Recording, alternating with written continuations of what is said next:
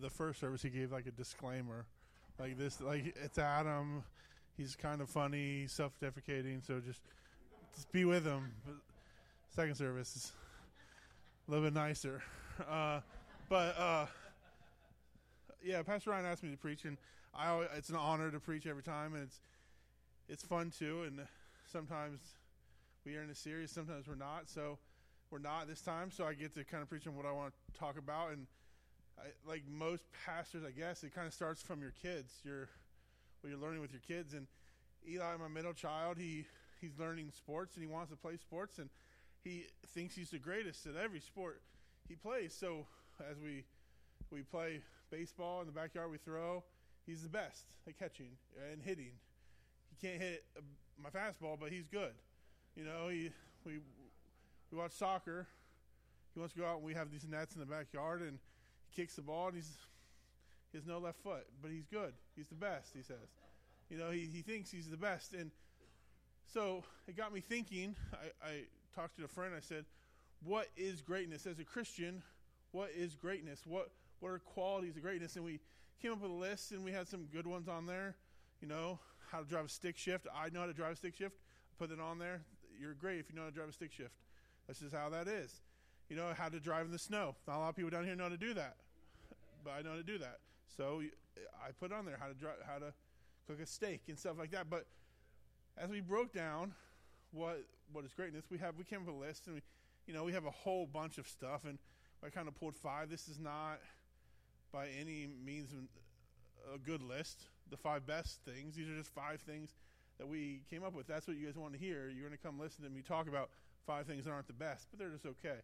But these are 5 things that we came up with that we think are good qualities for greatness, especially in a person, in a Christian, and something that I think we should all strive to be. Again, in a month, in a year, the 5 things will change. You ask me 20 minutes after service, they'll probably change a little bit. But these are just 5 things that I hope maybe one of them you can learn from, and one of them you said, man, I could do this a little bit better. So the first one is this. I think the first one is we know how to keep the peace. I think that one of the things that in my family that I've had to learn to do, especially with my kids, you know, Harper went to camp last week, and it was her first time away, so it's just Eli and Brooks, and that's my 2 boys, and that's not a normal combination. Normally it's not them. And there's a lot more fighting, a lot more competition. Brooks is 3, Eli's 7. I think that's their ages, maybe 2 and 6. I don't know. But that's close enough. They're close enough, the right ages, to where Eli likes to do what he considers parkour, which is jumping off the couch. And he asked me, then Brooks tries to do it, and Brooks falls, and Eli, it's just a thing. And they fight. And it's just one of those things that I've had to learn as a parent, how to keep the peace and just say, yeah, you're good, but yeah, he's good too, and yeah, you're great, and just those are white lies that every parent says. Everyone's great. I love you all equally, but we've learned to keep the peace. But I think overall, keeping the peace is important. In Matthew 5:9 it says this: "Blessed are the peacemakers, for they were called children the child of God." Proverbs 16:7 it says this: "The man's ways please the Lord; he makes even his enemies be at peace with him." I think so many times we're interested in examining an opponent's viewpoint and trying to win the argument that we've lost the ability for empathy with others. And we put compromise as one of those bad words. Sometimes it's good to stick to your principles, and I believe that God has called us to be steadfast to his principles, but this doesn't mean we get to be a jerk to people. Sometimes our boldness is interpreted as coldness. When our boldness is interpreted as coldness, we are not doing the right things. And what I want us to understand is this: that I do think that there is a time to be right, but I do think there's a time to keep relationship. I think there is a time in every situation that you can be right and you can have no friends, you can have no relationship, or you can just compromise. And again, by compromise, I need to preface this: compromise doesn't mean give up your values, doesn't mean stop doing what God's called you to do, or what godly principles. But man, you don't always have to be right. Sometimes you need to value just the relationship. I do think in people's lives there's a point where they'll need that relationship.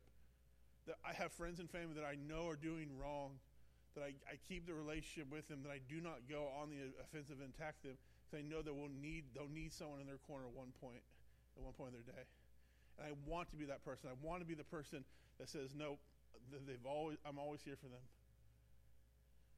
The second thing is this: who you surround yourself with matters. As a youth, I was told this my whole life. I was probably one of the kids that parents told them, hey, don't hang out with that kid. That kid's a bad kid. And I said that in first service. I'm just embarrassed now. But I listened to bad music. By bad music, it was terrible music. Not just like bad. It was just terrible music. I just listened to and I just painted my nails and man, I don't know. I just looked like an idiot. I was like a goth, and I don't even know what do they have people dress up like goth anymore? Okay, they shouldn't, but they do. But I was that kid. I had the Jinko jeans that the legs were like 35 inches and stuff like that, and then you'd have to walk in the rain and your weight it's just bad. You get really heavy, and I would have the wallet chains, and you go to Ace Hardware and get the wallet, the chains, and you get them. And I don't know why. I didn't lose my wallet ever, but I just didn't. Maybe that's why. But I would have spikes, and I would have spike necklaces, and we would have all these things, and I could paint my nails, and I could do my eyeliner better than most girls at the time in middle school and high school. But ultimately, I think I was the kid that most parents were like, hey, don't hang around with that kid. And I get it. I get that 100%. But even as an adult, who you surround yourself with matters. I think letting people speak into your life is one of the most critical things you can be protective of in your adult life. Going out for coffee with people, I've seen more destruction in people going out for coffee just for coffee and letting people speak negatively into their lives than I have in a lot of other settings, in Bible studies and stuff like that. When you get the wrong group of people together and you let negativity fester and just grows, what happens is it always brings destruction. You need people that speak life into you. I heard a pastor said, you want to surround yourself with people that put gasoline on your dreams and put water on the fires of your fears. You want people in your life that are there that can give you sound advice. I know I have Bible verses for this one. Yep. Proverbs 18:24 says this: one who has unreliable friends soon comes to ruin, but there's a friend who sticks closer than a brother. Proverbs 12:26 says this: the righteous choose their friends carefully, but the way of the wicked leads them astray. I would say I would be more careful with if you want to do good, and I think we all want to do good. As a kid, I grew up wanting to play sports. I wanted to be a baseball player, a basketball player, a football player, and I didn't want to ride the bench. I told, I don't know if I told the story in here. I've been 6 years. I probably heard all my stories already, but I broke my finger 1 year playing basketball. I punched the ground. I wasn't playing, and I punched the ground. Just don't punch the ground, but I did. I punched the ground, broke my pinky, and then I couldn't play anymore. I was out, but I could go to practice, and I could run at practice. And look at me, I don't like running ever, and so I had to run. And I realized basketball is not fun if you're not actually playing basketball. Like the running side of basketball is not the fun part of basketball. It's not. And I realized playing a sport is only fun if you're actually playing the sport. Like I would do the whole dress up. We had to wear a suit and tie or a tie, I think. I don't know, to the away games. We do all that stuff and get out of school early and we go to the game. And I loved all that. Loved hanging out on the bus with the friends. But the game was actually boring. I didn't care. I didn't care who won or lost. I didn't care how my friends did. I was probably a bad teammate. But I just didn't care. I wanted to play the game. And it just ultimately, it's just not fun if you're not doing it. Amen. And I think... I think what you understand is this, that you need to be doing the things. And the next thing is this, and the next point is this: failure isn't the end. Knowing failure isn't the end. Some of the greatest people in the Bible all messed up royally. They all had people in their life, if realistically you probably would want them in your house. We've talked about David, we talked about Solomon, we talked about Moses, we talked about Samson, we talked about these people, but most of them are murderers, and most of them are people that you would not actually want in your house. but they all got used by God greatly. I think what stops us most of the time in our life is we understand our failures and we stop God from moving us to the next thing because we can't get over the failure we just had. I think understanding this principle is key to understanding life. Understanding that you're gonna mess up. You're not perfect. What you see on Facebook, what you see on Instagram, what you see on even when you talk to people, you're not gonna see the real them. Even your best friend, you're not going to know their deepest, darkest secrets. You're not going to know the things.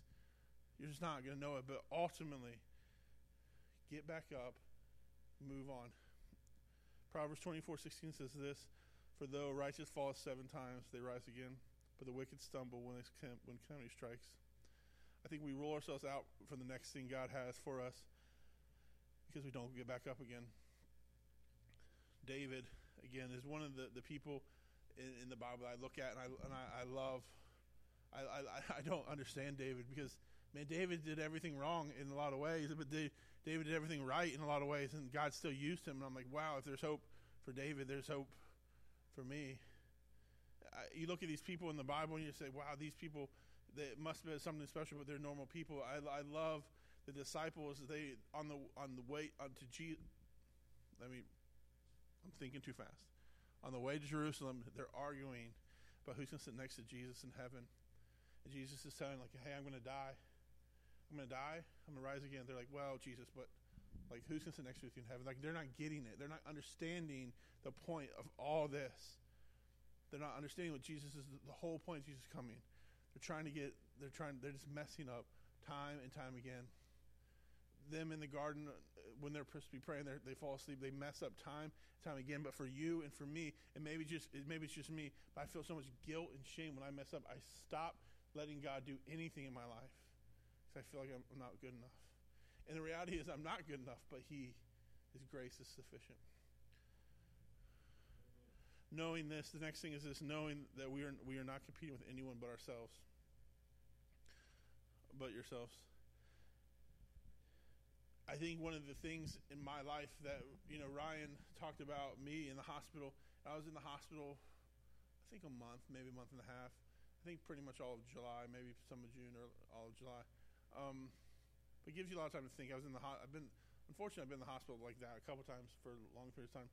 You get to think, and you kind of think of if onlys, the what ifs in your life when all you can do is sit there. And you kind of think about, man, what if I did this? What if this happened? I think you probably all do that. Maybe keeps you up at night. Maybe something, when you're driving, you kind of think about, what if I just did this? What if this decision happened? And I come to the understanding that most of the time when they interview celebrities, and you find them in the deepest and darkest places in their lives, not happy with where they are. Or we look at them and we say, man, they have everything we want. There's a very interesting interview with Dax Shepard, and he's a movie star, I guess, actor. He played in this movie, and he just got out of rehab, and they asked him all these questions, and he said, I found myself in an airport, at a bar in my airport. He's drinking, and he said, I realized I had everything that I wanted in life. I had all the money. I had a movie star girlfriend or wife. He said, I had $1 million in my bank account. People recognized me. I had all the fame and everything. And he realized that I wanted none of it. I just wanted to be well. And I think what we realize is this: we base ourselves off of other people. I know I do this. I base myself off of how other people are, what I see them to be, how their churches are, and you look at life and you look at, man, what if I had this? What if this happened? I make the joke all the time. I tell Jess this, man, what if, let's just pray to God that God will give me all the money in the world and I'll do really well with it. I promise God. And He never answers it. I think it'd be weird. I don't think the IRS would be really happy if a couple $1 million just showed up in my bank account. I don't know if they would believe that either. I don't know if I would believe that. I would be scared to spend it. But ultimately, you judge yourself based off other people. We look at other things and say, man, what if I had this? What if this happened? And I'm convinced of this, that all you're called to do is be a better version of you than you were a week ago, a year ago. You're called to just improve yourself, whatever in the ways God tells you to improve yourself. One of the foundational things that I believe for me as a person is to teach is identity in Christ, to teach people who they are and how God sees them. When people understand that they are sons and daughters in Christ, and they sit with Him in heavenly places.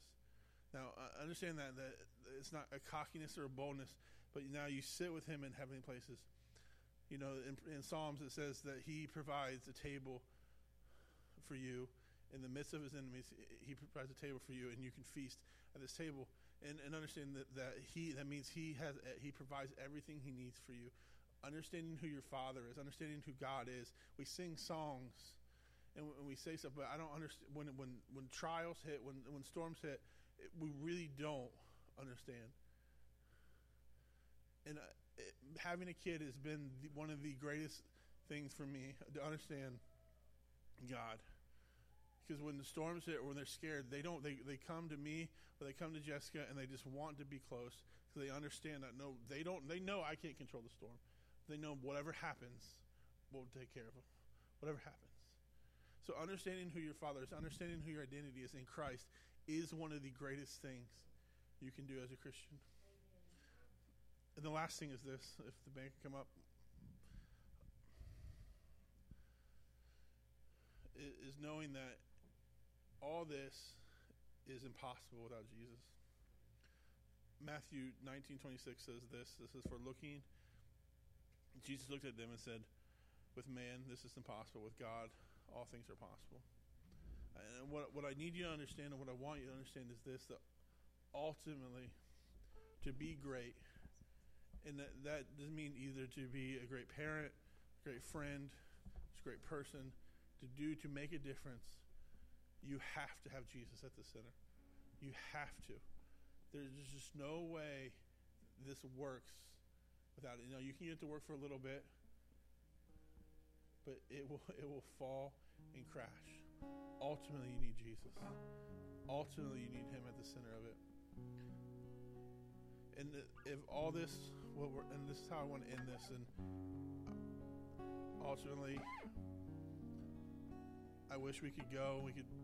I could spend time with every one of you and talk to you and remind you how Jesus sees you and walk you through whatever issue is, but you're going to have to do that in your own. You're going to have to take responsibility for how God is in your life. But the beauty of Jesus is that He's always just one step away. It doesn't matter how much you've walked away from Him. It doesn't matter how much you've turned your back. He's one step away. And life is possible without Jesus, but greatness is not. And so at the end, I just want to invite anyone who doesn't know Him. There'll be pastors up here to pray for you, to receive Him and introduce you to Jesus. But for us to now just to take some time and focus on Him. I was talking to Jason before first service about Boy Scout camp, and it was one of the fun things I did all summer growing up. I went to Boy Scout camp, and we do these merit badges, and you do compassing merit badges. Yep. He said something. I don't know what he said. But yeah, so we do these merit badges, and I did it. I got it. I just don't know what it's called. It was a long time ago. I was 18. I was young. But you have to, every once in a while, you have to readjust your compass to make sure you're going the right way. It was very easy to get off the course. Maybe for me it was. I don't know. It was very easy to walk through the woods and realize you're not going north anymore. So every once in a while you have to stop and you check. So that's what I want us to do today. I want us to stop and check and make sure Jesus is at the center of our lives. If you don't know Jesus, again, like I said, we will pray for you. We will introduce you to Him. He is wanting to know you. But if you know Him, I just take time today. Focus. Are you doing all you can for Him? Are you doing what He wants you to do? And we're going to listen to the song, and we're going to end in prayer. But during the song, just take your time and reflect.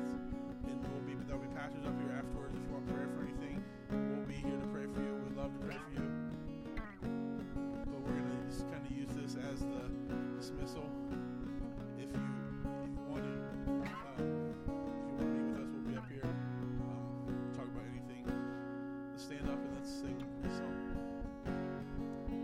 We don't want you to just listen. We want you to sing it with us.